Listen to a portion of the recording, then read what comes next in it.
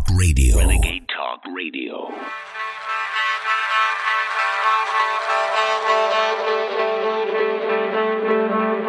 You're listening to The American Journal with your host, Chase Geyser. Watch it live right now at band.video.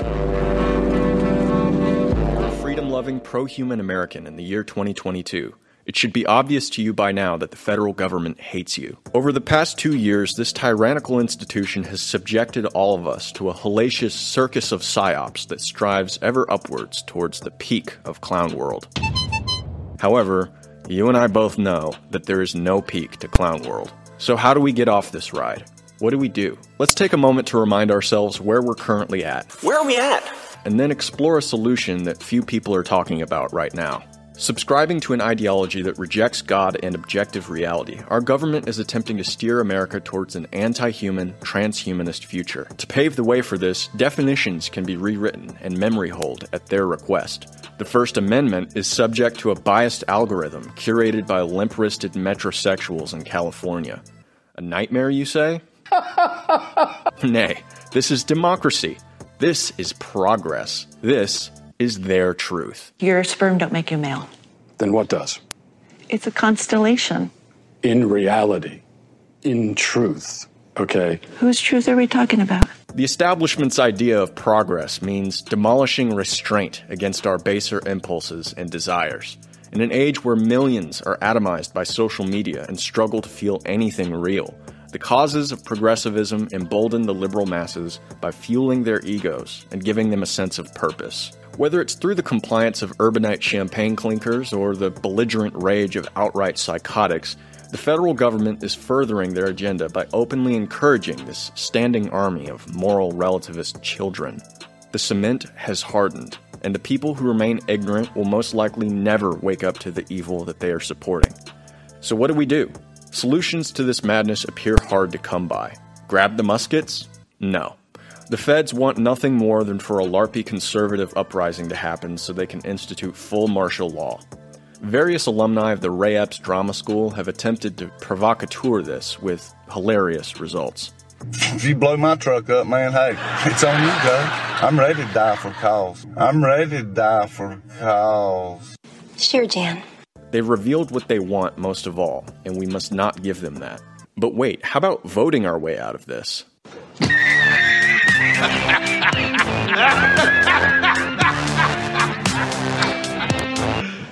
Are you serious? Again, what do we do? I believe that the solution to this open tyranny begins by asking a single question. Should we still be a part of this? Should we still be a part of this corrupt, degenerate federal machine that is powered by blackmail and is actively engaged in a demonic pact with anti-human postmodernist pedophiles? Why are we stuck playing hand after hand in this openly rigged card game? Why are we still here? It's time for freedom-loving Americans to begin a national conversation on the subject of peaceful divorce, secession. Yes, the S word. We have a hard time even saying the word secession because we've been gaslit into thinking that leaving a rigged card game is somehow being unreasonable or cowardly. Or maybe it's because generations of history class programming has taught us to associate the word secession with other fun words like slavery and racism. Let's conclude this report by examining two secessionist movements happening right now. The Greater Idaho Movement, started by a man named Mike McCarter, is a campaign to merge the conservative state of Idaho with the eastern section of Oregon. Eastern Oregon is predominantly rural, conservative, and can no longer tolerate the city of Portland speaking for them. While the movement is still young, it's nonetheless gaining traction and has support from the state of Idaho as well. However, the liberal media has wasted no time scoffing at it with pompous Marvel movie sarcasm. Okay, so what is Move Oregon's border? We want to adjust the border, taking Eastern Oregon, shifting to Idaho, to help maintain the conservative values that Idaho has over there. You're like the first guy I've ever met who wants to go to Idaho. Amazing.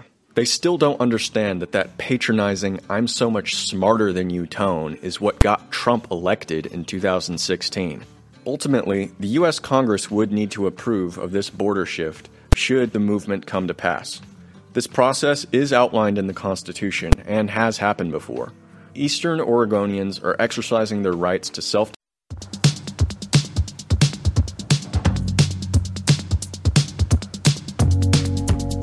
You're watching The American Journal with your host, Chase Geiser.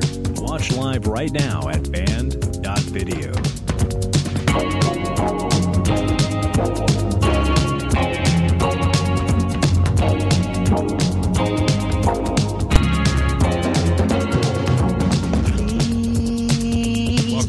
American Journal, ladies and gentlemen. What a crazy time it has been. I am your host today, Chase Geiser, stepping in for the great Harrison Smith. It is always an honor and a pleasure to be with you. All sorts of crazy things going on in the world today. The red wave that was much anticipated by all, including myself, doesn't appear to have happened with the midterm elections. So what does that mean for America? Well, I'm going to have more thoughts on that in the coming hour. We've got a great guest today in the third hour. Adam Krigler is going to join us today in the third hour. But I want to talk a little bit right now about Trump versus DeSantis. Who should we be voting for in the primary? And of course, DeSantis hasn't announced that he's running for election yet, but there's great anticipation that he will make that announcement, despite many trying to encourage DeSantis to wait until 2028 to give Trump the opportunity in 2024 to redeem himself, to exact revenge on the leftists who have successfully been taking ground in their invasion of our politics and our culture for decades, particularly in the last 5, 6, or 7 years. Now, whenever Trump's name is on the ballot, it's going to be hard for me to vote for anybody else, to be honest with you. The reason that I voted for Trump in 2016 is the same reason that I voted for Trump in 2020. And that reason is because everyone that I hate hates him. That's the primary reason. Now, you can say, he's got great economic policy. He's got great foreign policy. We were taken out of so many wars. We established the embassy in Jerusalem. There were so many reasons, policy-wise, to vote for Donald Trump. And I agree with many of those reasons, despite my reluctance around his last year or his handling of the pandemic. But really, the main reason that I support Donald Trump is because everyone who hates America absolutely hates him. And I think that is a testament to the fact that he actually is endeavoring to do what he claims, which is clean the swamp, drain the swamp. Now, a lot of people are critical of Donald Trump because he failed to drain the swamp. And frankly, what we've seen from Elon Musk in the last couple of weeks has been more an example of what it looks like to drain a swamp than what we saw from Donald Trump in 4 years of his presidency. That being said, if he was just one of them, if he wasn't really trying to drain the swamp, if he wasn't really trying to save America, to make America great again, then why is it that the left hates him so much? This is evidence enough for me to be convinced that the man means what he says, despite whether or not he was able to accomplish it in his 4 years in office. Now, I think it's easy for us to underestimate the amount of challenge, the amount of obstacles that are in the way of that. It's easy for us to say, in the 4 years that he was president, why didn't he do things like clean out the CIA, clean out the FBI, drain the swamp, surround himself with better, newer voices, newer ideas, newer faces, instead of establishment political influencers like he did? We can criticize him for these things, but I think we have to remember that being the president of the United States is a job of chasing many rabbits simultaneously. And when we chase many rabbits simultaneously, we frequently fail to catch a single one. Yet Trump accomplished many great things, especially in the first 3 years of his presidency. So I'm reluctant to write him off as a failed president or as a failure just because I was disappointed in 1, 2, half a dozen or a dozen of the things that he did, when he accomplished many dozens of things that I find very encouraging and inspiring. Now, that being said, one of my main criticisms of Joe Biden, and it's really hard to pick one because there are so many that I love, is that he's old. He's ancient. And old in and of itself isn't necessarily a problem, but he's not just old. He is stereotypically old. and that he can't remember anything. He can't even hardly read a teleprompter. It's very obvious that he's not really running the show. He's the first president that we've had in the United States that actually comes off as an employee and not a CEO type figure. Frankly, I think you could make a badge saying that he is Employee of the Month for any number of three-letter agencies. I'm sure the CIA feels that he's their Employee of the Month. The FBI feels like he's their Employee of the Month. The IRS. You name any three-letter swamp agency, any corrupt organization, both domestic or international, Joe Biden's pretty much been Employee of the Month. And I think that's really a disappointment because the President of the United States isn't supposed to be an employee. He's supposed to be a leader, right? Now, the problem is we're looking at Joe Biden now, who, by comparison with Donald Trump, is totally incompetent. Like I said, he can't complete a sentence. He seems to be asleep frequently, rarely at the White House, constantly going to Delaware because you don't have to document visits with your doctor if you do it in Delaware versus the White House. All sorts of reasons to believe that Joe Biden has totally lost his mind, despite the corruption that we know that he is intimately associated with. But my concern is if we are to elect Donald Trump in 2024, that means that by the end of his term in 2028, he would be 82 years old, I believe, if I've done the math correctly. And people say, well, Trump's stamina is just incredible. I agree. He's a very impressive man. He's got a lot of energy. He gives rallies late into the evening without any sort of sign of exhaustion. He's not a low-energy man, despite the many criticisms of his announcement speech. But do we know what he's going to be like when he's 82? It seems to me that the older we get, the more like a used car we become, just generally speaking. And what I mean to say is if you have a car that you love that has been faithful, loyal, and reliable to you for a number of years, and you put 200,000 miles on that car and you've had no issues, you can sell that car or you can keep that car and you can say, look, I've never had a problem with this car. But the older that car gets, the more things are going to go wrong with it. And the more things are going to go wrong with it unexpectedly. So what I'm trying to say here is, yes, Donald Trump has been an incredibly impressive man for his age. But is he getting into that stage of his life where things can start to go wrong unpredictably? Should we elect a man president who at the end of his term will be in his early 80s and expect that man to perform with the same level of competence that he has in his youth? I don't know. And like I said, it's going to be difficult for me not to vote for Donald Trump. But I still have yet to make the decision as to whether or not I'm going to vote for him for a third time.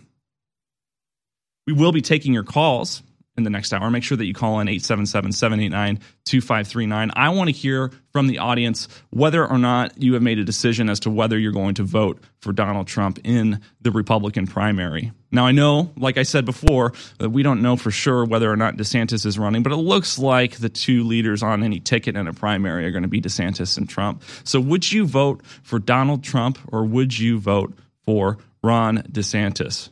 Famously called Ron DeSanctimonious. I want to talk. My favorite's Ron DeSatan. Ron DeSatan. Yeah. The producer just said Ron DeSatan. I thought that it should have been Con DeSantis. I think that would have been a little bit easier to remember, a little bit easier to spell. I don't think that all Americans know what the word sanctimonious means.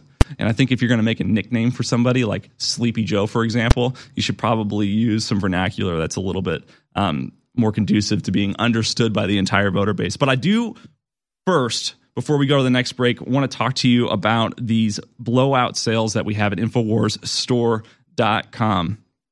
Up to 60% off of our top selling items. For just the second time in InfoWars store history, we're announcing a selling out mega blowout sale. Even though many of our top selling items are in limited supply and won't be back in stock until next year, we're putting them all on sale for up to 60% off. These are all limited in supply, so be sure to act fast and order today at InfoWarsStore.com. We've got Brain Force plus 60% off, Knockout Sleep Support at 50% off, and Alpha Power at 50% off, so you can be smarter, sleep better, and have the alpha power that you need to take back America. Stay tuned, guys. Make sure you call in, and I'll see you at the end of this next segment. Go to InfoWarsStore.com. As an all-star fighter, businessman, motivational speaker, and philanthropist, Andrew Tate has truly earned the title of Top G. But there's another title Andrew Tate holds that has enraged the globalist. He is consecutively the most Googled man in the world in the last 2 years. And that's because his message is about human and specifically male empowerment. Now, Andrew Tate is taking his fight to empower and supercharge men to the next level. Introducing Top G Supplements. We are proud to introduce and sponsor the Top G line of supplements by Andrew Tate and his crew. Now you have the chance to benefit in body, mind, and soul with the same supplements that Andrew Tate takes himself. Learn more about these amazing products at AndrewTatePower.com. AndrewTatePower.com, and discover the power of Andrew Tate's new supplements that are the highest quality on the market. Men grow up to be like me. You're going to have a whole bunch of people with no criminal record, dedicated athletes who protect and provide for the people close to them. Once a tragedy reaches a level of national significance, American citizens should be allowed to basically question that event in any way that they deem fit. The First Amendment is unique in the world. That's what they want to take away, your ability to speak freely. So they're going to go for Mike Lindell next, or are they going to go for Steve Bannon, or are they going to go for Tucker Carlson? I studied the globalists 30 years ago. I've been on air 28 years, and I knew they were planning all of this. And I warned the public as a modern Paul Revere. But I couldn't have done it without your support. And now, because we've been so successful warning the population of the planet, not just America, we're public enemy number one when it comes to the globalist agenda. That's why it's more important than ever to realize how successful InfoWars has been because of your past support. So I salute you and I thank you. And I ask you now, at the critical juncture of the battle, to redouble your efforts of visiting InfoWarsStore.com and getting amazing products that keep us on air. 1776 is the promo code. The destination is InfoWarsStore.com. And I thank you all. You're listening to The American Journal. Watch it live right now at band.video.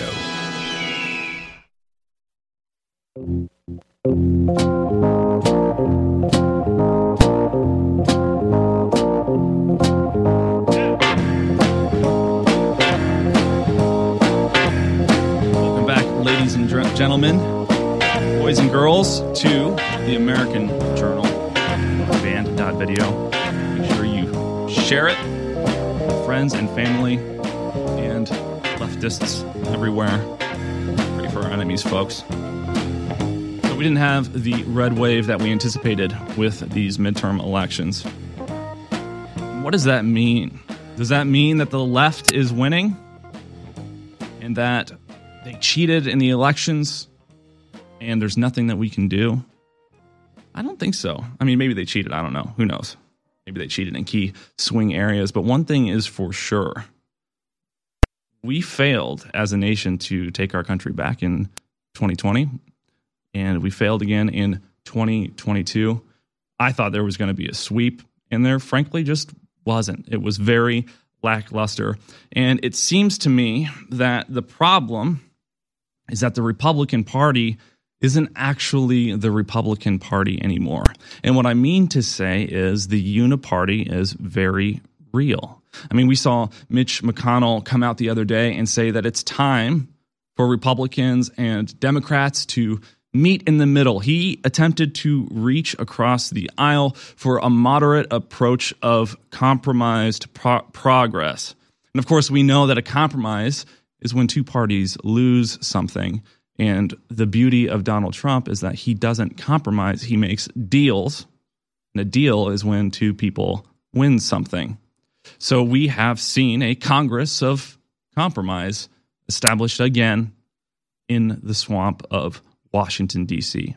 Now, we have a lot of people talk about third parties. After Trump lost the election in 2020, whether he actually lost or not, we saw a slew of posts all across social media for the Patriot Party, this alleged fantastical third party with the famous lion signet.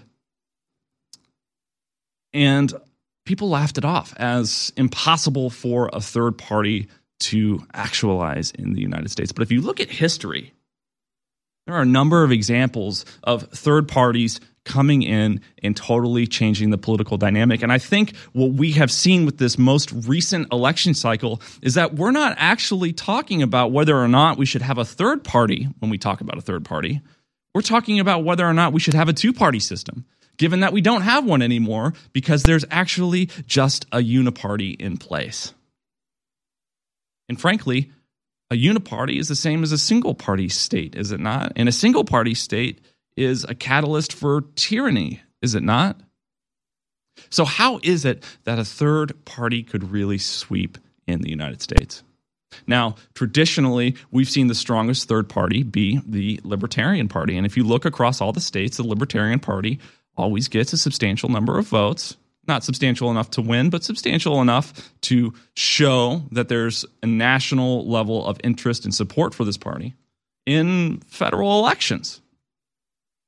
But the problem that the Libertarian Party has, the problem that I have with the Libertarian Party approach to politics is that they have really focused on these national campaigns. And by spreading out their resources and their support nationally, they're unable to take hold in any one given geographic area with any substantial weight.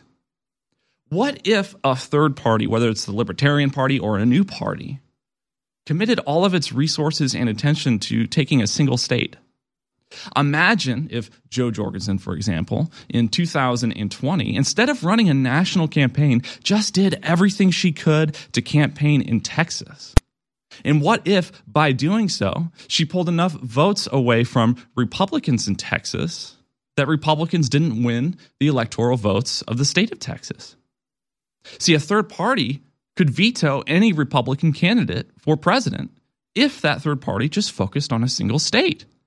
So by spreading out all across America and not taking any single states has rendered a third party's efforts moot. But if they focused on a single state, could they not totally change the political dynamic of the United States and, frankly, and inevitably change the political dynamic of the entire world? Now, the problem that I've had with this idea, this potential approach up until this point is, well, if we were to do that, if we were to run a third party in Texas, then we would be helping the Democrats because we would ensure that no Republican ever won the presidency ever again. And that has been a serious concern of mine when considering a third party until the midterms, when I realized that there is no Republican Party and there is no Democratic Party. There is only the political class versus the American class. So who would we really be betraying if we rendered the Republican establishment powerless?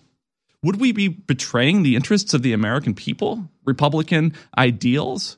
Would we be betraying the Constitution or the vision for our nation that our founding fathers set in place? Because it seems to me that it's been a very long time since the establishment Republican Party has actually done anything conducive to the success of this nation, to the propagation of its culture, to the strengthening of its position on the world stage, to the betterment of its people and their prosperity. Would we really be compromising America itself if we had a divorce from the Republican Party? We hear people talk about national divorce, right? The breaking up of America so that states can choose more for themselves, what they want based on what their people want, and the leftists can take their leftist states and ruin them and run them into the ground however they like. This conversation of national divorce has come up many, many times with disgruntled people who are unhappy with the current federal political dynamic. And it's always met with criticism and accusations of racism or white supremacy. But really, I think that we don't need to be talking about a national divorce so much as we need to be talking about a political divorce. What would happen instead if, instead of attempting to sever the states from the Union, we began to sever ties with the Republican Party, to say, you know what, you're fired.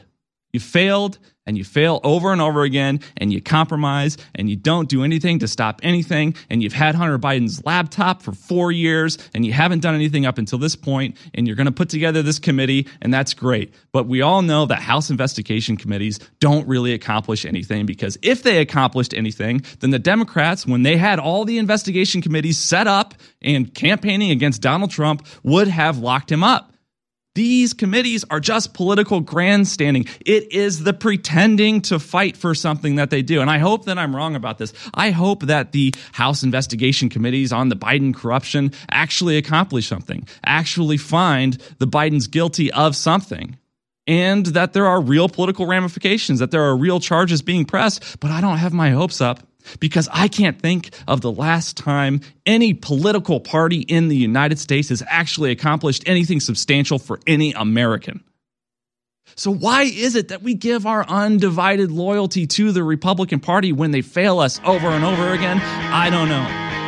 But make sure that you get ready to call in, because in the next hour, I want to take your calls about what you think about the future of third parties in America, what you think about DeSantis versus Trump in 2024. Next segment, we're going to talk about Elon Musk versus Twitter and what's going on in the social media sphere. Make sure you stay tuned and visit InfoWarsStore.com to get those awesome deals happening now.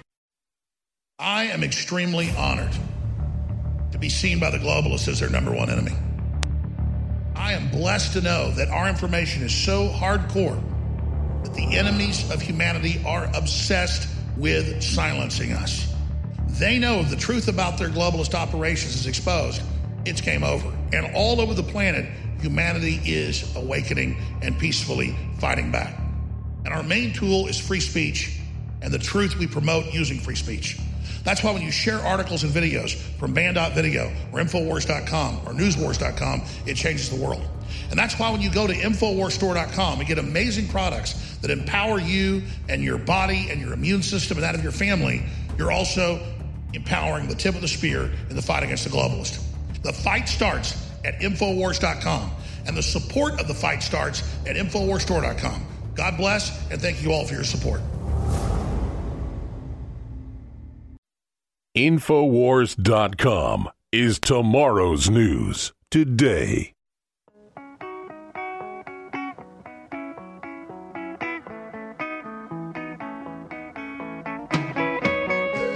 You're tuned in to the American Journal with your host, Chase Geyser. Watch it live right now at Band.video.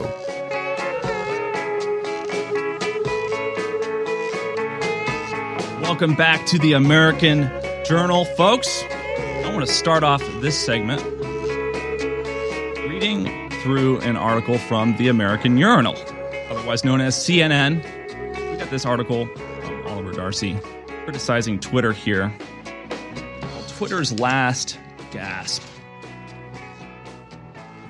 It says, death is in the air on Twitter on the platform Thursday evening, where hashtag RIP Twitter was a top trend worldwide. Users wrote what they feared might be their last posts, offering apprehensive goodbyes and listing the other more stable social media platforms where they can still be found.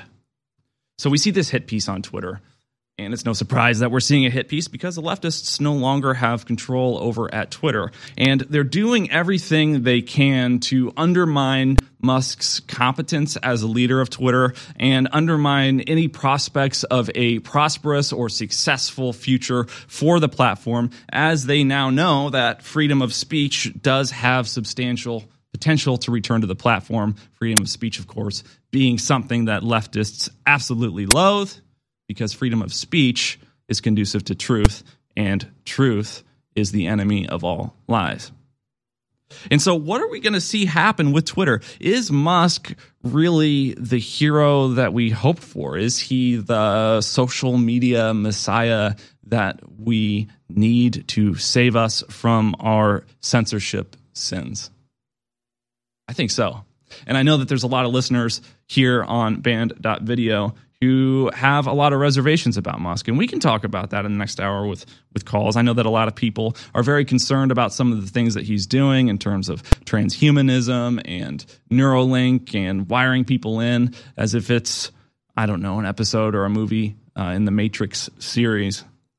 But what incentive would Elon Musk have if not the one that he claims? Why is it that Musk has such an interest in Twitter? We know the company, I believe, when he took his position as CEO, was losing $4 million a day, I believe is what he posted. And we know that there's these mass layoffs. In large, I think that Musk is participating in these mass layoffs because he wants to reduce overhead and mitigate costs in a company that's losing millions of dollars a day. But I think that the main reason is a company culture reason, where he's trying to weed out the enemies within. And of course, we're seeing this criticism from Darcy here at the American Urinal, otherwise known as CNN. We're seeing this criticism as if, it's not really going to be a company if there aren't any employees anymore. If thousands of these employees are, protest quitting, then what is Musk going to have left? And there's also these criticisms of Musk saying, he's got no experience in the social media space. He doesn't know what he's doing. He's just this, billionaire guy that thinks that because he's got money, he suddenly knows everything and he can accomplish anything that he wants. But you got to keep in mind that this guy made his fortune initially by sort of co-founding or having a PayPal-esque acquisition years ago, right? So there's a tech position right there that he has experience in. And then, of course, after PayPal, you see him invest in Tesla and totally turn a car manufacturer around, which is something that he had no experience in before, but seemed to be successful in. And you got to keep in mind that Tesla isn't just a car manufacturing company. It's also a tech company.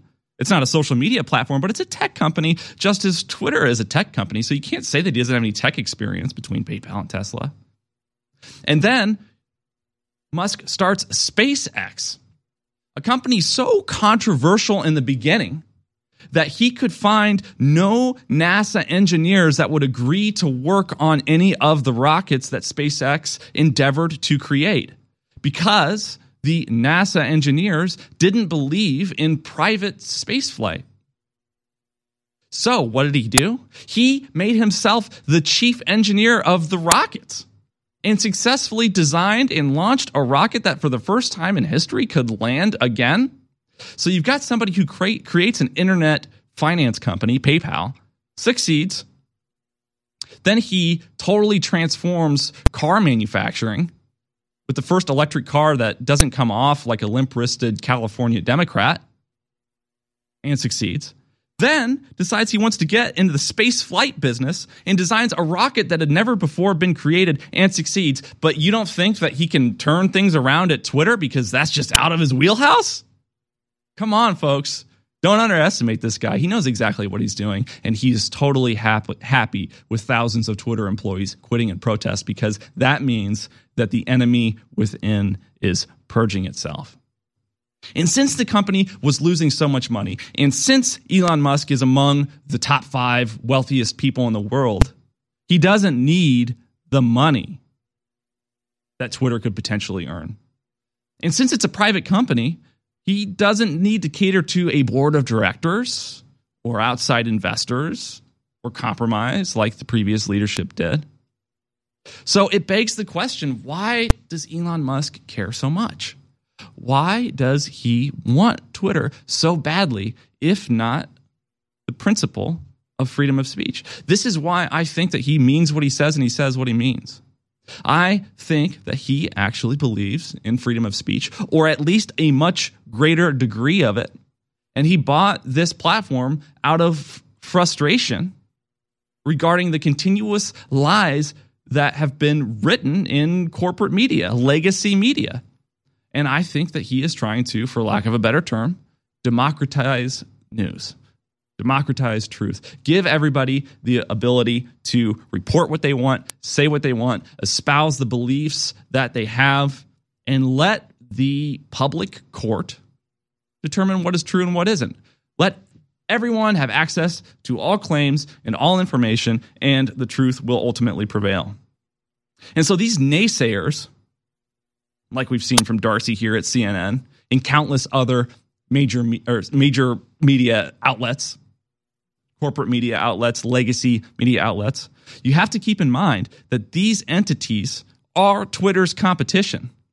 Would you ask Ford to do a write-up and an analysis of BMW and expect any sort of truth? Why should we trust anything that Twitter's competition says about Twitter? Why is it that we still place our faith in these legacy media outlets? Why is it that we believe that anything that they say is true, let alone what they say about their competition? If we look at Elon Musk's history, like I've said before, with PayPal, with Tesla, with SpaceX, we've seen a man who's been successful over and over again in new spaces, a man who not only knows how to do things himself, but how to lead others to a common goal, a desired outcome. So this is not going to be the end for Twitter, folks. Frankly, the usership, the user base is up. The servers are being exercised to max capacity. We're not seeing a death on Twitter. We are seeing a resurrection of Twitter. And with a resurrection, similar to the myth of the phoenix, there is a death. There's an old death in order for there to be a rebirth. And I think that Elon Musk is performing a baptism, for lack of a better term, on Twitter. The death of the old. Repent and be reborn. So I'm very excited to see what's going to happen with Twitter. I think that free speech does have hope on the internet. And I think that it's going to be successful. He's going to figure out a way to monetize it. There's going to be more users on it than any other platform because all the other platforms censor freedom of speech. And we're going to see great things in the years to come. But I do want to hear your thoughts in the next hour after the next segment on what you think the future of social media is going to be, what you think about Elon Musk, Neuralink, and Twitter itself. Are you going back to Twitter if you've left Twitter? Have you been banned from Twitter? Do you think that we are going to be able to say whatever it is that we believe on this platform again in the future? Stay tuned, folks, and make sure to check out InfoWarsStore.com for more awesome deals. We always have our biggest sales of the year in November and December. And 2022 is no different. But now as we reach the midway point in the month of November, it's very important to understand that we have almost all of our great InfoWars Live products in stock. But most of them are very close to selling out. We won't get more for several months, give longer. Some will take 3-4 months to get back in. We're talking about DNA Force Plus. We're talking about X3. We're talking about Body's Ultimate Turmeric Formula, Vitamin Mineral Fusion, Super Mel Vitality. The list goes on and on. But despite the fact that they're all selling out, I want to pass these savings on to you, and we need funds in to continue operating. So this is a year-end blowout sale. 2023 will be here before we know it. So do your Christmas shopping early, support the InfoWar, boost your immune system and your overall well-being at InfoWarsStore.com with the up to 60% off sale with promo code 1776 at checkout. Get these great products while you still can and support the InfoWar. Thank you. One of the ways that you encourage your audience to give you money is in cryptocurrency donations, right? Yes. Infowars.com/crypto. That will end up as a clip on your show tonight. Your advertisement for your cryptocurrency page. People care about the First Amendment. And in the cryptocurrency page, people can give to you in Bitcoin, yes? Yes. Ethereum, right? Yes. As well as XRP, Monero, Litecoin, USD Coin, Dogecoin, and Stellar. This is it. Give crypto. Fund InfoWars. Sponsor us with Bitcoin and other cryptocurrencies. Thanks to your donations and your support at InfoWarsStore.com, InfoWars is able to broadcast free worldwide, combating the lies of the Great Reset. Give crypto. Fund InfoWars. Donate now. InfoWars.com/crypto. You're listening to The American Journal. Watch it live right now at band.video.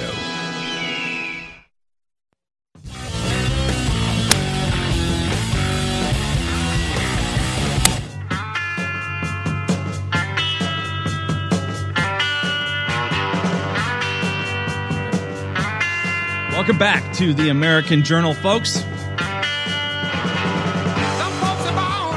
Make sure you call in 877-789-2539. I will be taking calls in the next hour, which of course is right after this segment. I want to hear what you think about a couple of things in your calls. I want to hear what you think about Trump versus DeSantis in 2024. I want to hear what you think about the state of the Republican Party and whether or not there's any hope for a third party to solve our problems in America. And I want to hear what you think about Musk's takeover of Twitter and whether or not you believe he's the social media messiah we have been waiting for. This segment, I want to talk a little bit about Zelensky, my favorite global leader. This week, famously blaming Russia for bombing Poland when it was allegedly accidentally, Ukrainian missiles that struck and killed 2 Polish citizens. It seems that he was blaming Russia in an effort to catalyze more international support for Ukraine in the war between Russia and Ukraine. And it also seems that he didn't mistakenly blame Russia, because after it came out and was widely reported that the missiles were actually Ukrainian, he doubled down and insisted that he believed the strike on Poland was a Russian strike. It begs the question, what incentive would Russia have to bomb Poland? I mean, Russia has been faced with the greatest international antagonism that it's seen since the Soviet Union over this war in Ukraine. So why would it catalyze a greater amount of international antagonism just because? What would Russia gain from bombing Poland? Why would Russia have any interest in bombing Poland? I can't think of any incentive that Russia has to do that, because there's really nothing to gain by doing that. However, what could Ukraine gain by Russia bombing Poland? Well, if Russia is perceived as bombing citizens in various NATO allies, then couldn't Ukraine get more international support for its war against Russia? Couldn't Ukraine use this to catalyze more funding into its nation, more arms donated to its soldiers, more antagonism toward its enemy? It seems to me that Ukraine is the only party in this dynamic that has anything to gain from Russia bombing Poland. So it begs the question, did Ukraine bomb Poland on purpose in order to attempt to frame Russia? Or did it do so accidentally and thought, you know what, instead of taking the heat for accidentally killing civilians in a NATO ally, why don't we just say it was Russia? So it'll cover us for our mistake, and it will also simultaneously garner more support for our cause against this great enemy that is Russia. And then, of course, since we've seen that Zelensky certainly lied about the nature of this accident or intentional bombing of Poland, it begs the question, did he lie before? Has he lied about this before? We've seen reports over the past several months, countless reports of civilians being bombed by Russia. I think most famously, there was a train station a number of months ago that was bombed, and the accusations, of course, were that Russia's bombing civilians when this train station was bombed and all these civilians died. And now I'm wondering, well, was it Zelensky? Did Ukraine accidentally or intentionally bomb its own people in order to frame Russia for that and garner more and more support? And then with this FTX crisis that we're seeing, we're showing that there's a tremendous amount of money being laundered through Ukraine. So there's already fraud on the financial side of things, not to mention the fact that there's countless examples of fraud in association with the Biden crime family in Ukraine over the last decade. Just look into Metabiota. Don't Google it, though, because Google won't show you anything. You better use DuckDuckGo. It's not perfect, but it is better despite its association with Google. So the question is, why are we supporting Ukraine in this war against Russia. Because it seems to me that we're not really in a situation where we have this underdog Ukraine being invaded by this corrupt bully Russia. Therefore, the good guys are Ukraine and the bad guys are Russia. It seems to me that what's really happening here is we are seeing an example of national sovereignty versus globalism, where Russia says, look, we're not going to let our policies, our exports be bullied by the international community, by NATO, formerly the League of Nations, right? We're not going to let our policies be determined by global constituents.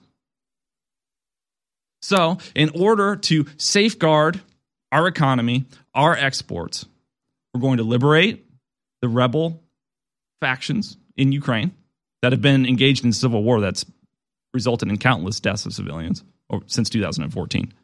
We're going to liberate these areas, and we're going to ensure that the international community does not have jurisdiction over our pipelines going through areas formerly connected to Ukraine.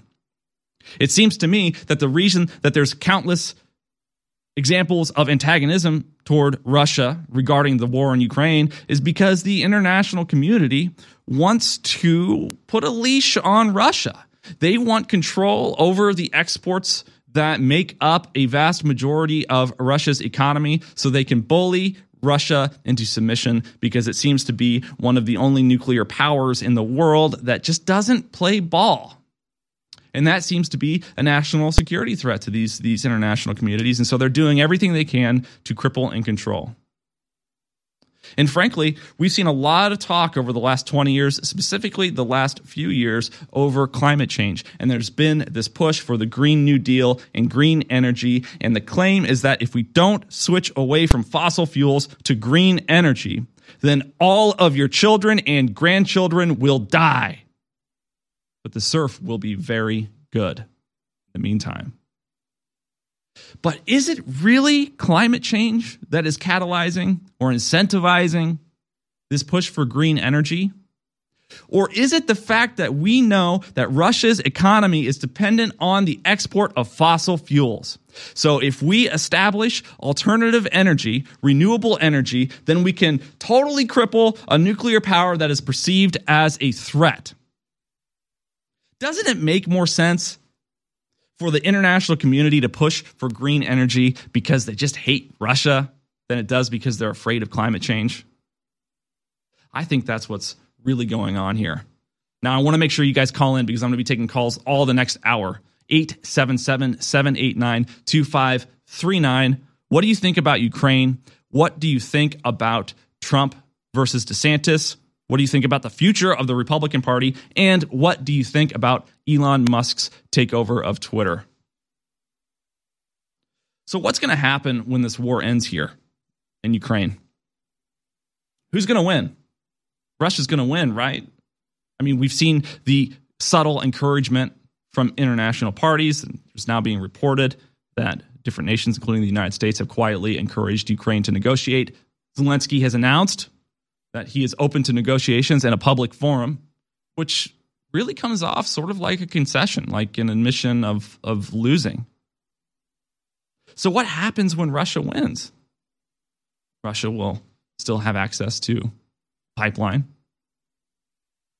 But what happens to all the aid that we've given Ukraine if Russia wins? If Russia were to actually totally take over Ukraine after we've given tens of billions of dollars in weapons and aid, wouldn't Russia wind up with that? It seems incredibly reckless and corrupt that we've made these irrational decisions. And I think ultimately the explanation is that there's a tremendous amount of kickback for Democrats. Everything that goes to Ukraine comes back to the big guy. Now, before we go into the next segment, I want to talk to you about InfoWarsStore.com. For just the second time in InfoWars store history, we're announcing a selling out mega blowout sale. Even though many of our top selling items are in limited supply and won't be back in stock until next year, we are putting them all on sale for up to 60% off. These are all limited in supply, so be sure to order fast if you want some. Try Vitamin Mineral Fusion for 50% off, DNA Force Plus for 50% off, Vitamin D3 Gummies for 50% 20% off at InfoWarsStore.com. We've got Black Friday coming up after Thanksgiving. We've got the holidays coming up next month. These would be a great gift for any leftist who has any doubt in their heart about the war on info. Visit InfoWarsStore.com. Join us next segment, 877-789-2539. I will be taking calls. Once a tragedy reaches a level of national significance, American citizens should be allowed to basically question that event in any way that they deem fit. The First Amendment is unique in the world. That's what they want to take away, your ability to speak freely. So they're going to go for Mike Lindell next. Or are they going to go for Steve Bannon? Or are they going to go for Tucker Carlson? I studied the globalists 30 years ago. I've been on air 28 years. And I knew they were planning all of this. And I warned the public as a modern Paul Revere. But I couldn't have done it without your support. And now, because we've been so successful warning the population of the planet, not just America, we're public enemy number one when it comes to the globalist agenda. That's why it's more important than ever to realize how successful InfoWars has been because of your past support. So I salute you and I thank you. And I ask you now, at the critical juncture of the battle, to redouble your efforts by visiting InfoWarsStore.com and getting amazing products that keep us on air. 1776 is the promo code. The destination is InfoWarsStore.com. And I thank you all for your support.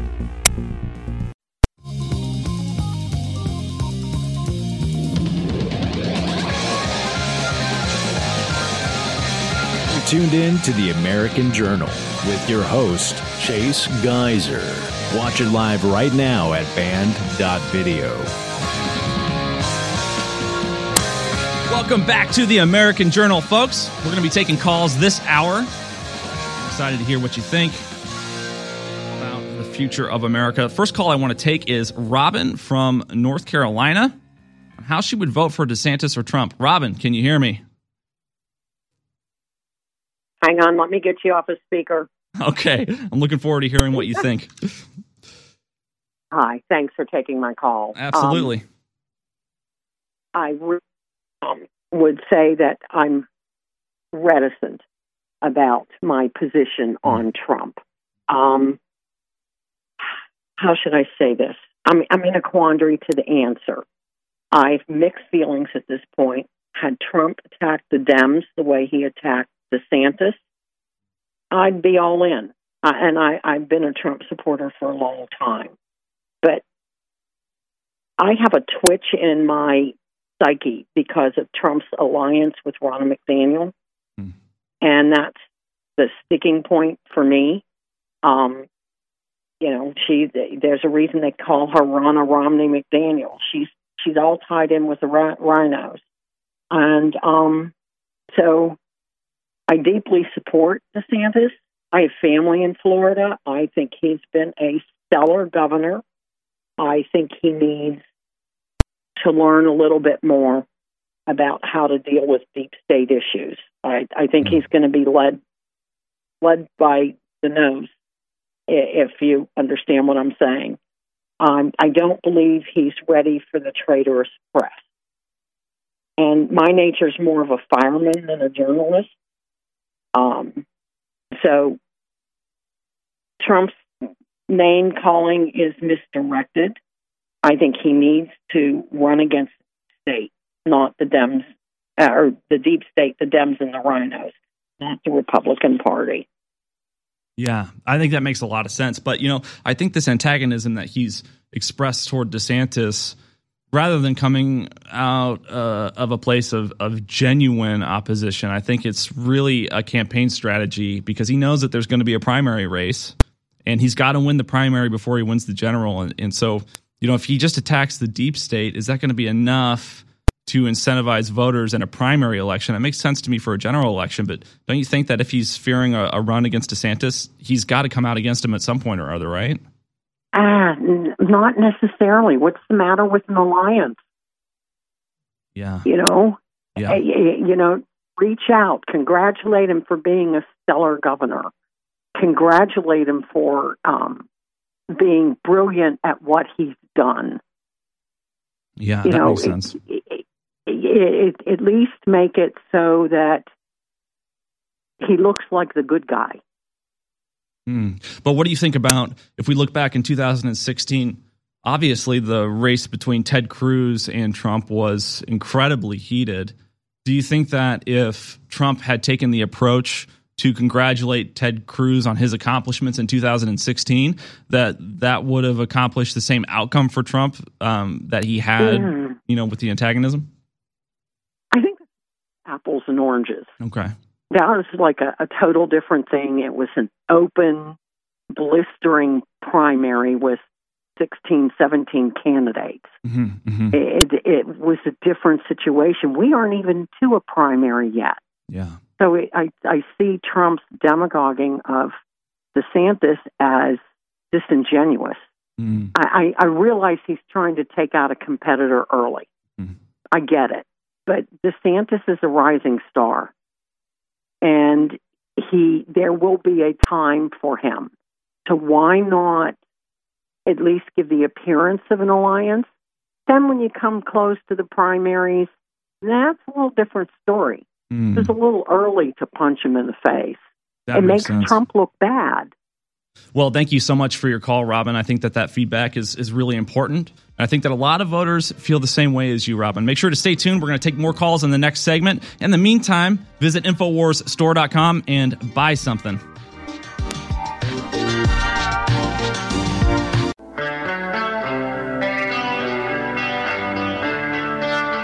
You're watching The American Journal with your host, Chase Geyser.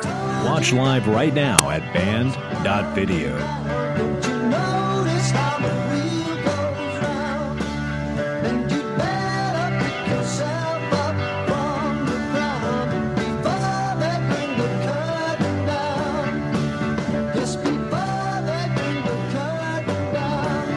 Welcome back to The American Journal. We're going to be taking more calls this segment. I'm going to talk to Shonda in Tennessee on Trump versus DeSantis.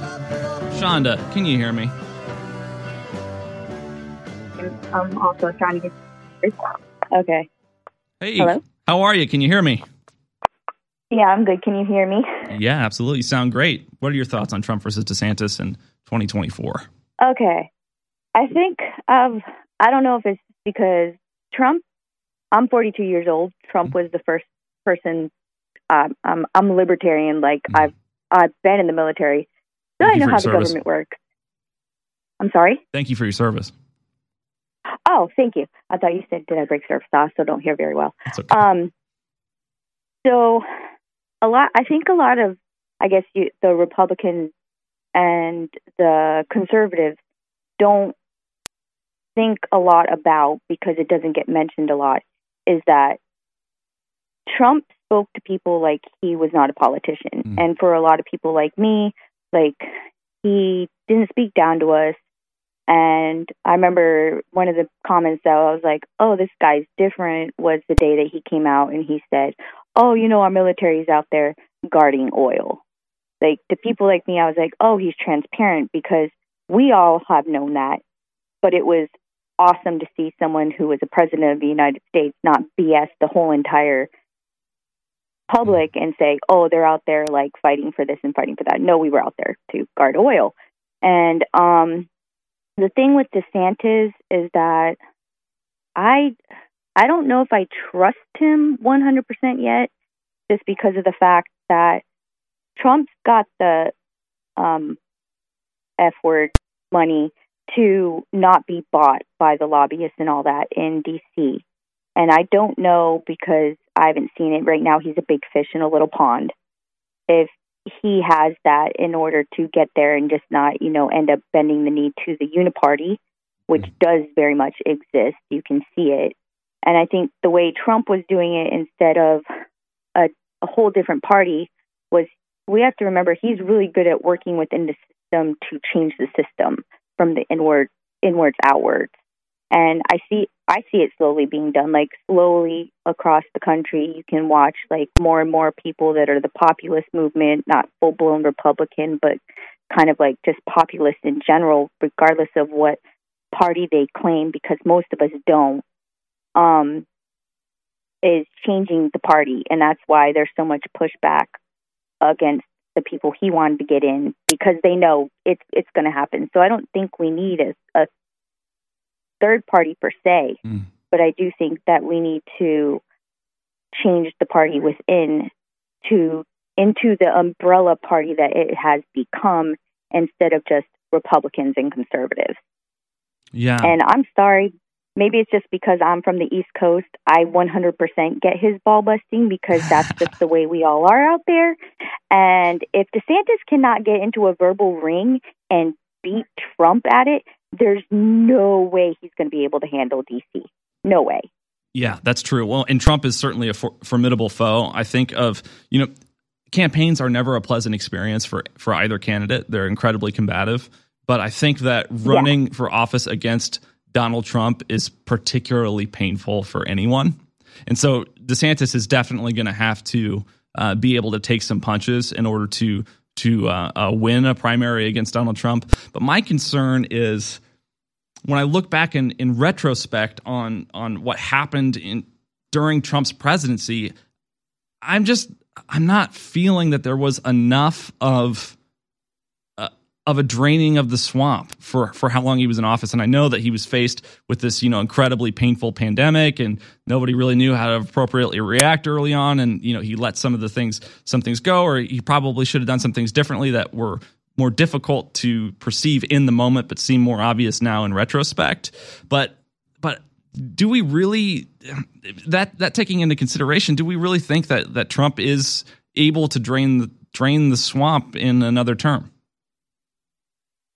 See, that's where I'm like, okay, I feel like Trump went in there and he was a lot more ignorant to the way the government works than he thought. Mm-hmm. I very much think that he trusted the wrong people and that they used that ignorance against him 100%, because I don't see any reason why Bolton, come on, like you could have talked to anybody in the military and they would have told you, get rid of that guy like ASAP. He's a warmonger. If you want peace, he needs to go. A lot of other people that he took in, Fauci, get rid of him. He should have gotten rid of him when he had the chance. The guy's been a scumbag since the AIDS pandemic. And I think maybe if he's smart about it this time and he trusts the right people, that he could do a lot of good. But I also think because the way I look at it, Trump is a master, because I've watched him do it, of dragging the people within the party into the light, not for his sake, but for us to see who they are. So either way, if it's him or if it's DeSantis, this is also showing DeSantis, hey, look at how wishy-washy these people are. They backed me this whole entire time, but then as soon as they got a new puppy, they're like, oh, toss him aside. We found somebody better. Because they will do that exact same thing to DeSantis. And we have to also remember that if they get away with doing this to Trump, then the left is going to know all they have to do is run the same game on DeSantis, and DeSantis is going to have to fold easier because he doesn't have the money to make through all the lawsuits that Trump's going. So, like I said, he's either going to have to compromise and become part of the uniparty, or they're going to completely run him into the ground like they did Trump, and then they're just going to keep on doing that to any real populist leader that we ever even try to get into the White House. Absolutely. Well, thank you. But I do think Go that ahead. he needs to get a libertarian VP, because the Libertarian Party is growing, but they have crappy candidates, because I was going to vote for Joe at first and changed my mind. So if he gets the Libertarian VP, he's going to be able to pull those voters. Well, thank you so much for your call, Shonda. I appreciate it. Next, I want to hear from Greg Reese, who's on the line. Greg, can you hear me? Yes, Chase. How you doing? Thanks. I'm doing well. It's an honor and a pleasure to be speaking with you. I am a tremendous fan. Oh, thanks. I think you do a good job hosting. I appreciate you coming in and covering for Harrison. It's my pleasure. Thank you for that. I just wanted to express some thoughts on this. It's kind of, I almost wanted to do a report on it, but I try not to do opinion pieces. So I just wanted to spew my opinion on the matter. Do it. First of all, if we have 2 years to focus on another rigged election, then there is something else going on that none of us are aware of, and we are definitely all getting played. That said, the COVID vaccine debacle is mass murder on a historic scale, and Trump owns it. The sanctimonious comment was a leftist tactic of projection. Trump's behavior can easily be described as sanctimonious, whereas DeSantis is the only elected official I know of in the USA who acted like an elected official should. He served and he did the right thing. Those are facts. We're not talking about words, we're talking about facts. The only two things you can say to defend Trump is that he's playing 5D chess or that the Democrats hate him. But within 2 years, we all witnessed millions of people brainwashed into hating Trump, whereas before they had no opinion about Trump. Within 2 years, they were turned into emotional weirdos with an irrational zeal of hatred towards him. Mm-hmm. And I would argue that the majority of the people we see in government are no different. They're brainwashed drones. In many cases, they're the worst. They're MK Ultra drones who hate Trump simply because they're told to. Mm-hmm. Greg, and so we're in a ugly situation. And what I see is a lot of people that are very, very disappointed, and I get it. Yeah. But it's ridiculous, I think, at this point to think, because here's the thing about Trump, in my opinion, if they can get Trump as our guy, then the powers that be that pull the strings, they know for a fact that they can string us along for another 4 years. Yeah. Greg, I want you to stay on the line. We're going to cut to break, but I want you to stay on because I want to continue this when we get back. Until about 150 years ago, cultures all over the world believed that people got sick and died in many cases in the winter because of something called vapors. They associated these poisonous vapors with cold weather. Of course, it wasn't the cold weather or catching a chill that killed people. What was killing people was a lack of vitamin D3. You see, the sun, via your skin, helps your body produce vitamin D3. But if you're not getting enough sun, you will not produce vitamin D3, and then it's very easy for viruses and other things to start replicating and taking your body over. So now it's more important than ever, because the winter's here, to take high-quality vitamin D3, and we have the best with our vitamin D3 gummies with calcium for better upload into your body for 50% off at InfoWarsStore.com with promo code 1776. Don't wait. Support the InfoWar and your immune system with vitamin D3 gummies at InfoWarsStore.com.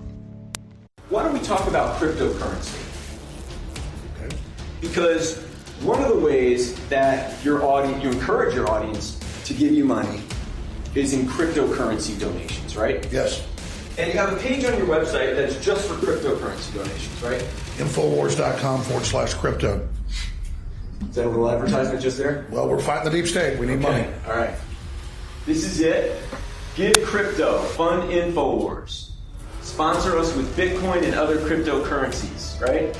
That will end up as a clip on your show tonight. Your advertisement for your cryptocurrency page. You know, I mean, people want to keep us in the fight. So I hope whoever the big whales are that give us money before keep doing it. We'll just keep minting money as you're in this courtroom. Objection. All right, let's move on. And people care about the First Amendment.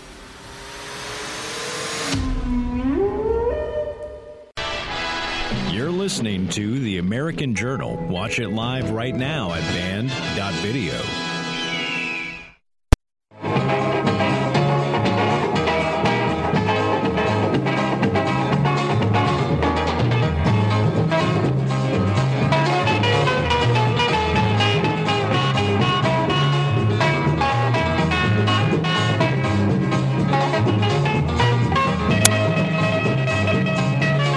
To the American Journal. We've got Greg Reese on the line. Greg, are you still with us? Yes, sir. So, I take it you have some reservations about Trump's antagonism toward DeSantis? Well, specifically the specifics of it. The fact that he accused DeSantis of being exactly what he's been acting like. Yeah. Trump's been making this whole thing about him. Even his supporters have joined in on that and said things like, he deserves it, or he has an axe to grind, as if this is a movie that we're watching and it's not the future of our lives. You know? Yeah, absolutely. But my question then is, how is one supposed to win a primary election if they don't make it about them and don't criticize the opposition? I share your sentiment, but I'm curious as to what a better approach would be for Trump if he wants to be reelected. Ultimately, how are we going to win an election? Right. I've been saying that my whole life. I voted when I was 18 because I was allowed to, and I never really voted since until 2020. I didn't vote in 2016 because I was convinced that there's no way Trump would get elected. And even if he did, I'm not really into the two-party system. The only way anything's ever going to change is if we change it. And that's only going to happen in two ways. It's going to happen Sri Lanka style, which is not what we want. That's what we want to try to avoid.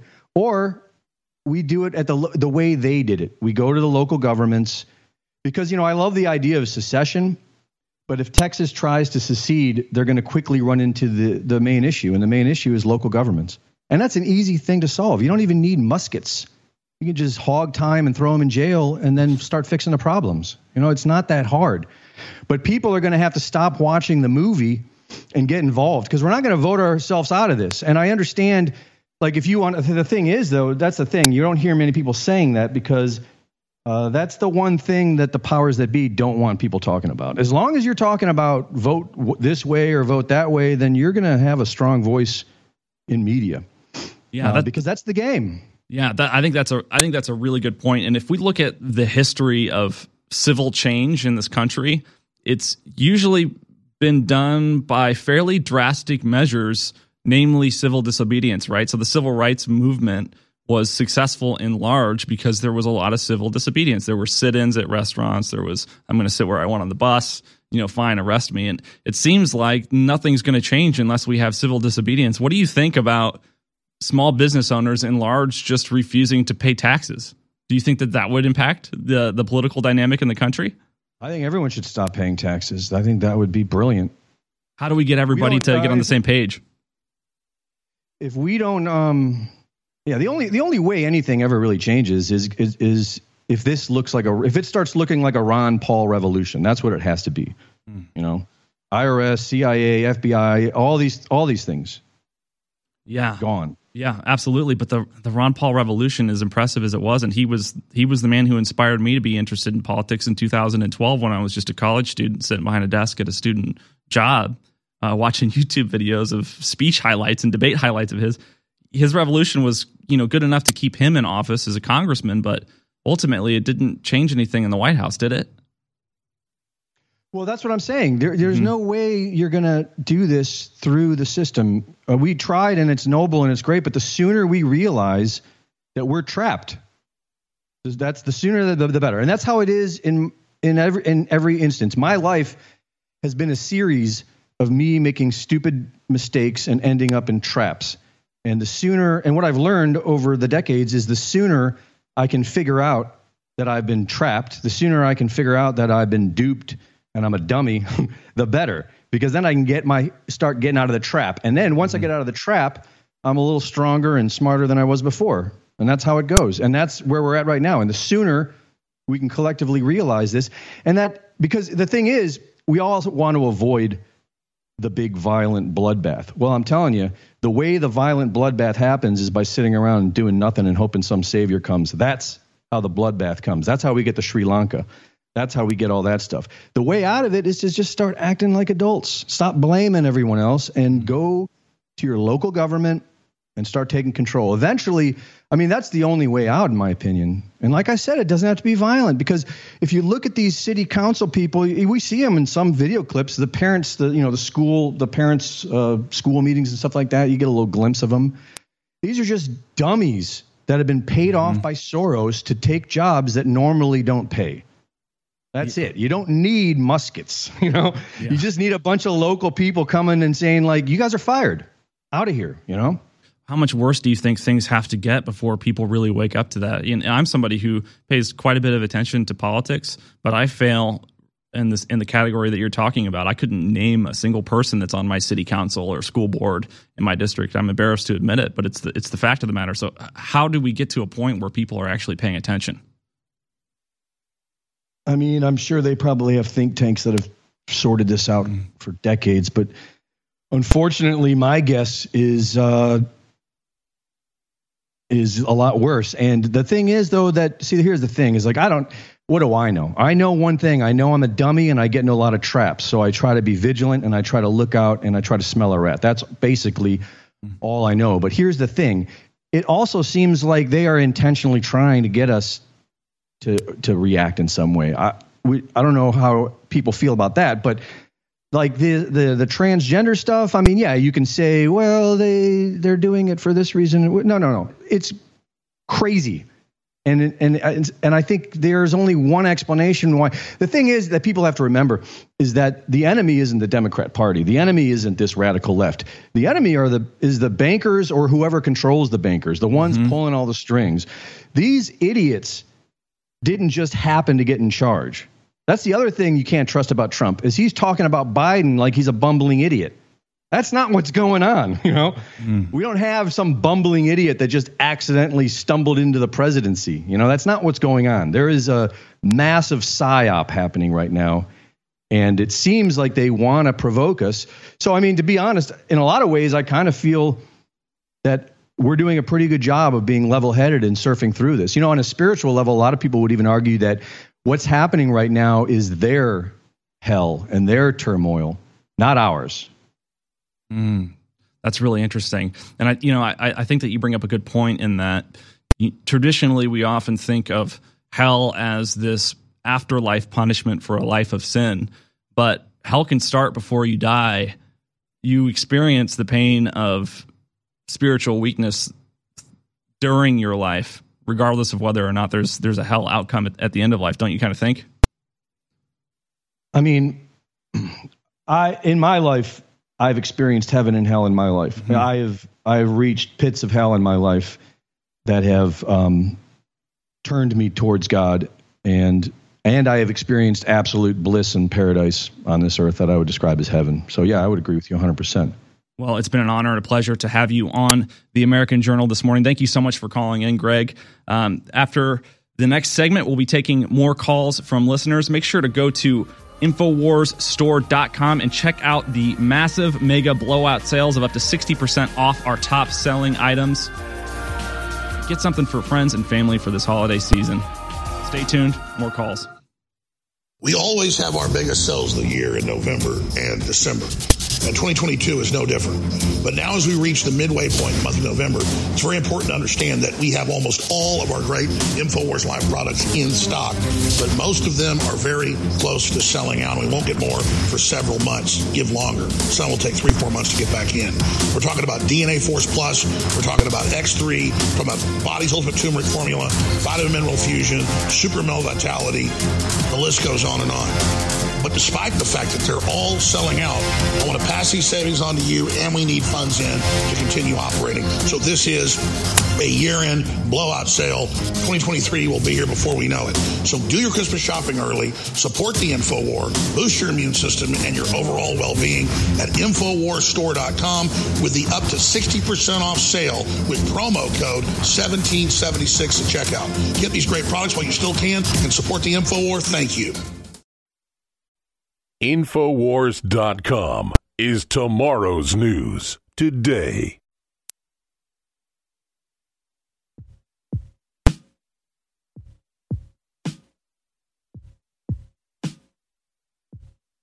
You're listening to The American Journal with your host, Chase Geyser.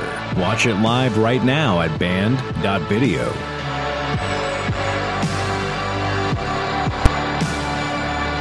Welcome back to the American Journal, ladies and gentlemen. We're going to be taking more calls this hour. We hear from Len in Wisconsin. Are we supposed to be impressed by billionaires? Len, are you with us? I'm tired of the Ivy League. I'm tired of the elite. The billionaires, are we supposed to be impressed by them? If we are, then are we not more impressed by those that control the billionaires? Yeah. So who do you think's in control of the billionaires? We're in a battle. We're in a battle, Chase. It's been going on a long time. Alan Watt explained there's a lot of clarity in his interview that's on Band.video. You know, he said they released this in the roaring 1920s. But the church stepped forward and stopped it. Prohibition was going on. They brought in cocaine. The girls raised their dresses up, thigh high. Gas came in, and there was no penicillin, and there was no birth control. And the churches came in there and said, "Hey, we don't want this." So, what do you think the solution is?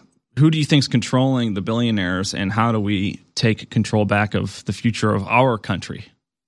Well, when they put them into a digital system, then they just say, you know, we don't like you giving money to the church billionaire. We don't like you building parks. We don't like you giving and helping your employees with health care. So guess what? You're frozen. You don't get your funds. They better be stocking up in these billions of gold. You know, they better have their vault full of what was that cartoon? The duck guy. Oh, Daffy Duck, Donald Duck, Scrooge McDuck. No, yeah, Scrooge McDuck. You know, they better have something like that because they're gonna get froze out too. We're slaves. We're slaves. And Alan Watt explained that. He says that they said we got a better solution than having slaves. We get them tied to the money. We don't have to feed them and take care of them, but we come back and tax them and get it all back anyway. Yeah, I tweeted the other day that the 16th Amendment is a violation of the 13th Amendment. So an income tax is a violation of anti-slavery. Because if 1 out of every 4 days that you work, your money goes to the government, are you not in part enslaved by the government? Yeah, and Mitch McConnell just said, I ain't going nowhere. Okay? They're not entitled. They're not entitled. Yeah. Well, Len, thank you so much for your call. I appreciate your feedback. Next up, I want to hear from Anthony in Kentucky, who says Elon Musk is a liar.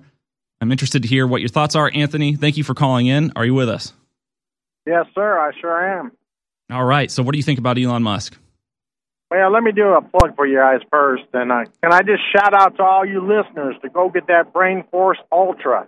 It is awesome. I'm a truck driver, and it really gives me the clarity when I'm out here on the road. Thank you for that plug. It's 60% off, by the way, at InfoWarsStore.com. Make sure you check it out. And next, Elon Musk, I think he's playing possum, Cap, because nobody has been reinstated that's been out there speaking the truth like Harrison and Owen and Alex and Trump and all them. So, and then as well as PayPal, his sister company, has just put forth a policy that they're going to penalize the users $2,500 for anybody that puts out misinformation on these other platforms. Yeah, that's true. But Elon has not been involved with PayPal for almost 20 years. And I did see that he tweeted his opposition to that policy that PayPal has after it was announced that they were doing that. What are your thoughts on that? Do you think he's still involved with PayPal behind the scenes? Well, he still owns it, right? Or has he sold it? He sold, I believe. Well, I don't think he's involved anymore. If he sold it, okay. Well, you were saying earlier that he was a sister company, but yeah, I don't know. We'll see, because he's still got all them other policies of being the globalist and everything else. So I don't think a leopard can change his spots. Yeah, well, thank you so much for your call. I appreciate your feedback on that. Next up, I want to hear from Stephen in Florida about the Ukraine nuclear threat that we could be facing. Stephen, are you with us? Hey, good morning, Chase. Good morning. I wanted to, before I address that issue, I just wanted to address a couple other things that you've been talking about with callers.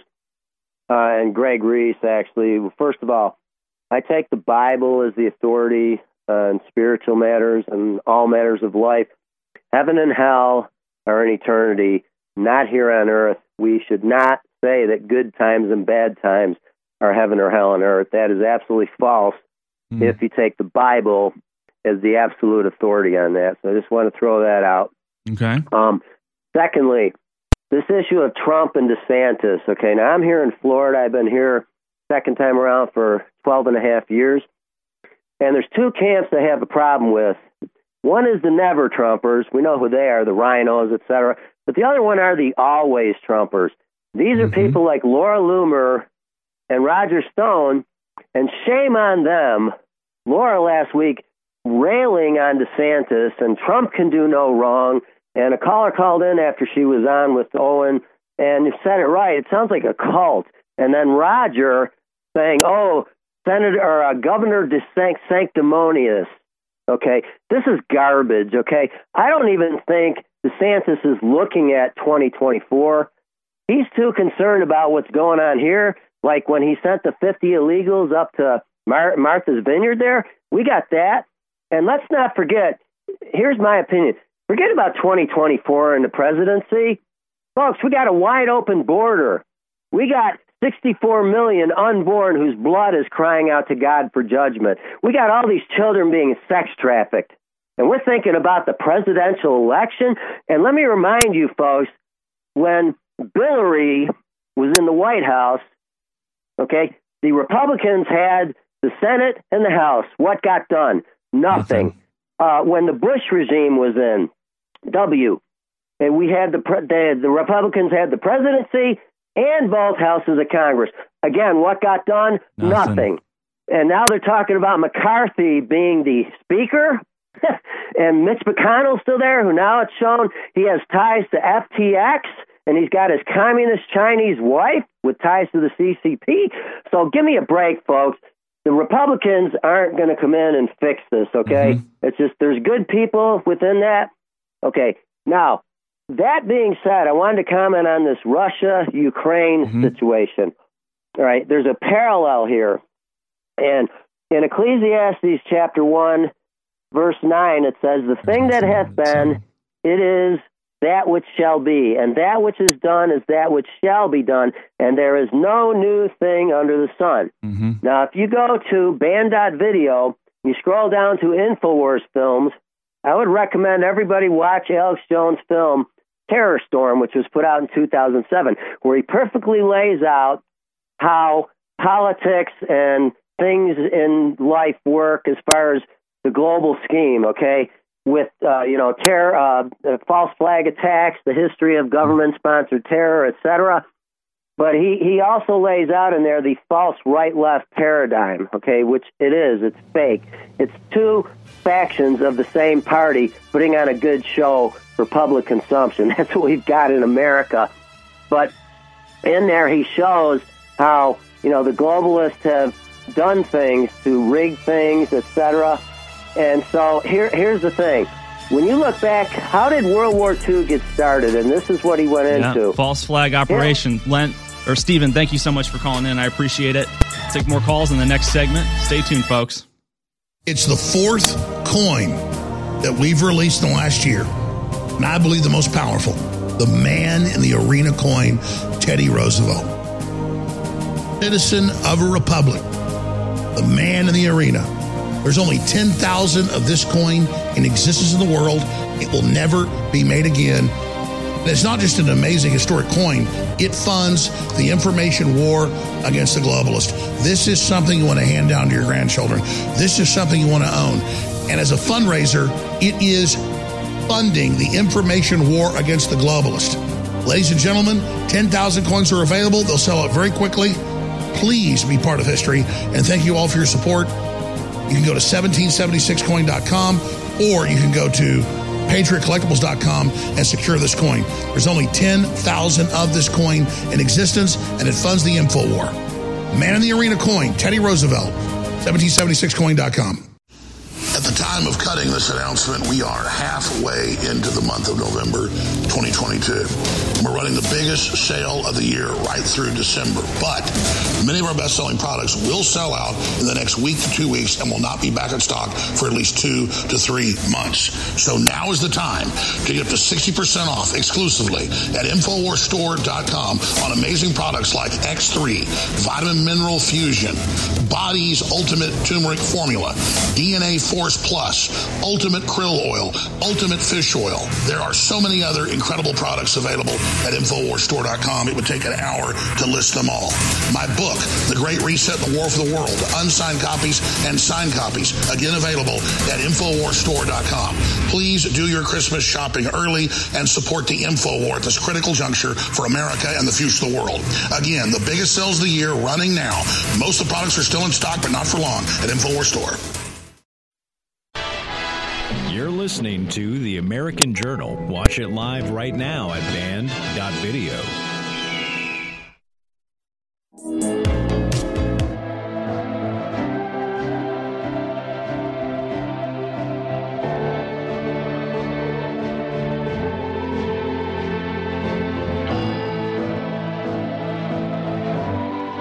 Welcome back to the American Journal, ladies and gentlemen.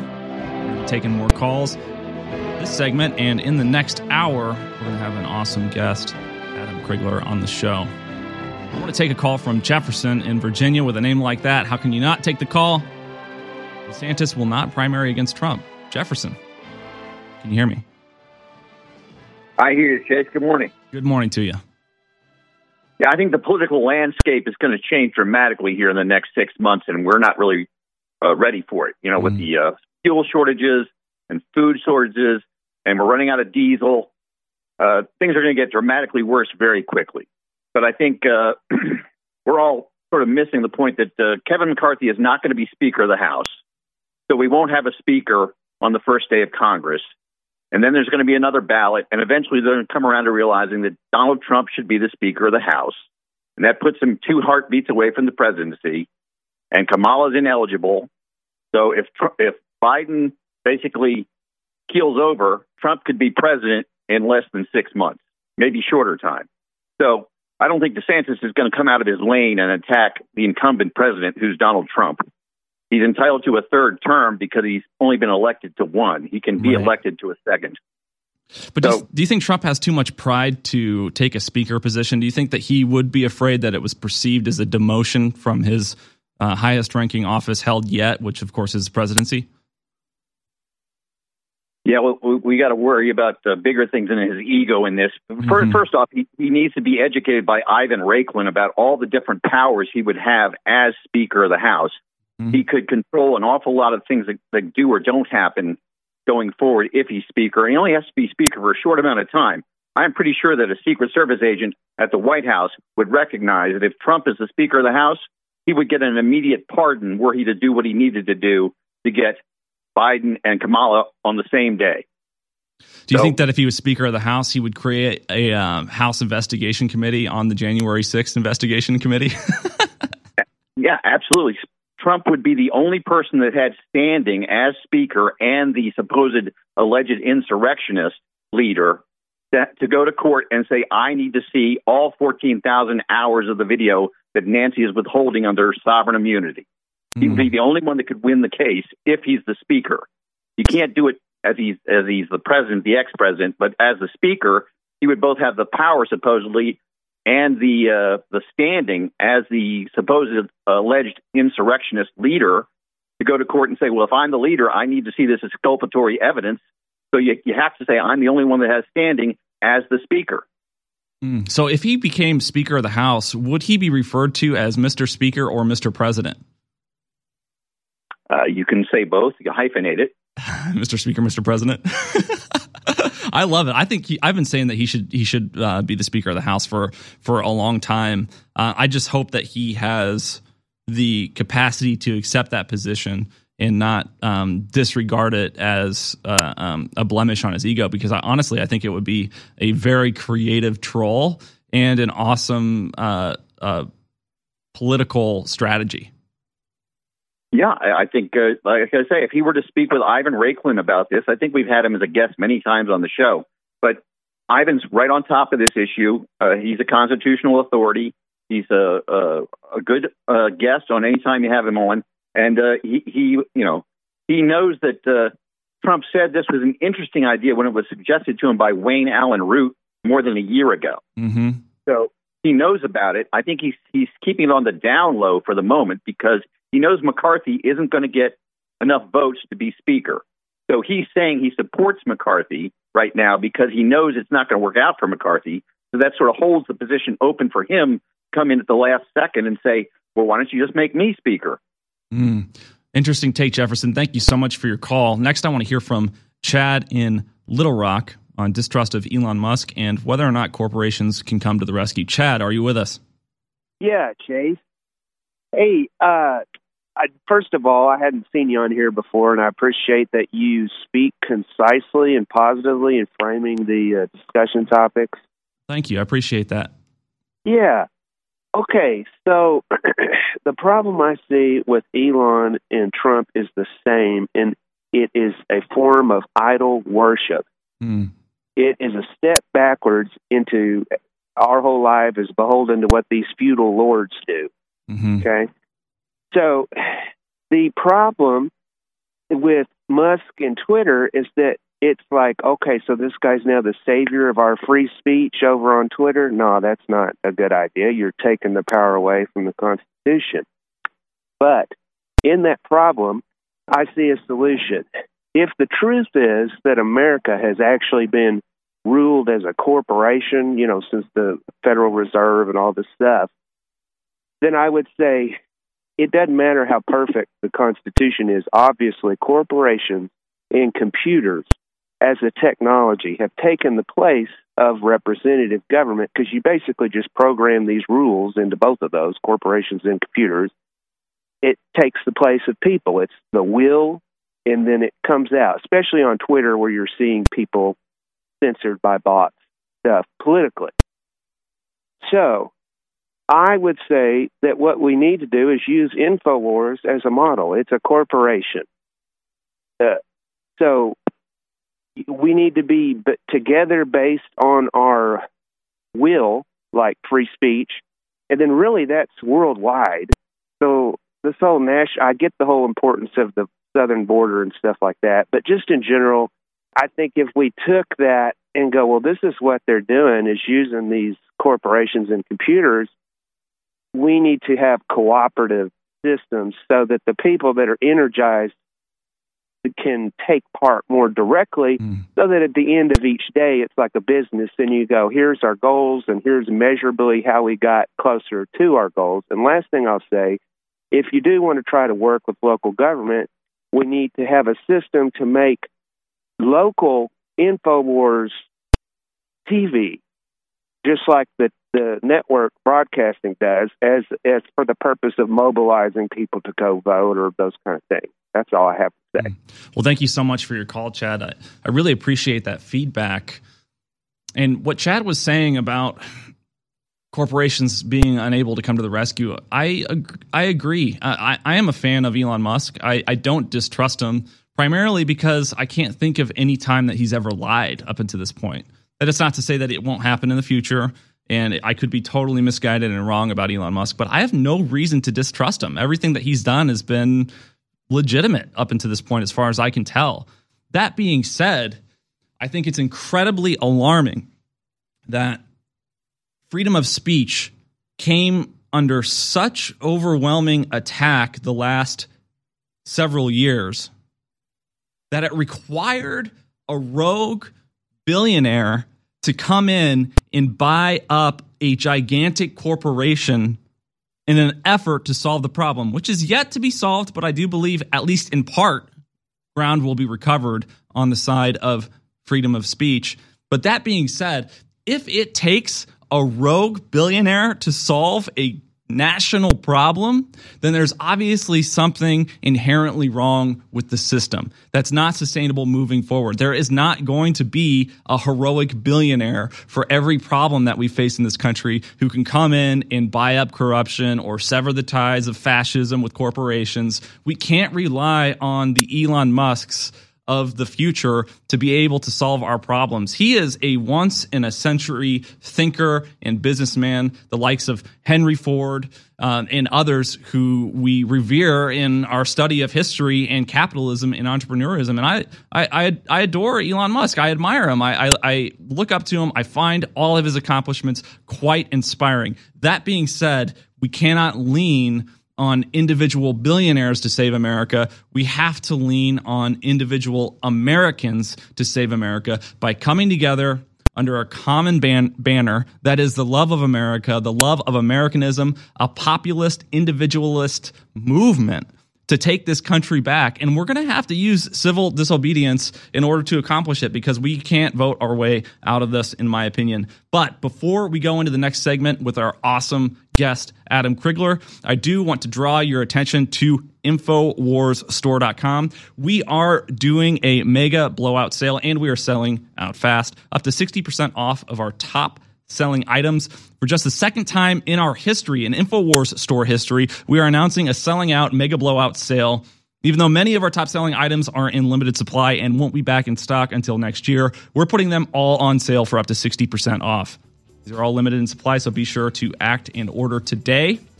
Check out Vitamin C with Zinc at 40% off, Brain Force Ultra at 50% off, and Super Male and Female Vitality at 50% off. Check out InfoWarsStore.com. Buy something for yourself, buy something for your friends and family. Help support the war against America at InfoWarsStore.com. Let's win this war against America, folks. Stay tuned. Until about 150 years ago, cultures all over the world believed that people got sick and died in many cases in the winter because of something called vapors. They associated these poisonous vapors with cold weather. Of course, it wasn't the cold weather or catching a chill that killed people. What was killing people was a lack of vitamin D3. You see, the sun, via your skin, helps your body produce vitamin D3. But if you're not getting enough sun, you will not produce vitamin D3, and then it's very easy for viruses and other things to start replicating and taking your body over. So now it's more important than ever, because the winter's here, to take high-quality vitamin D3, and we have the best with our vitamin D3 gummies with calcium for better upload into your body for 50% off at InfoWarsStore.com with promo code 1776. Don't wait. Support the InfoWar and your immune system with vitamin D3 gummies at InfoWarsStore.com.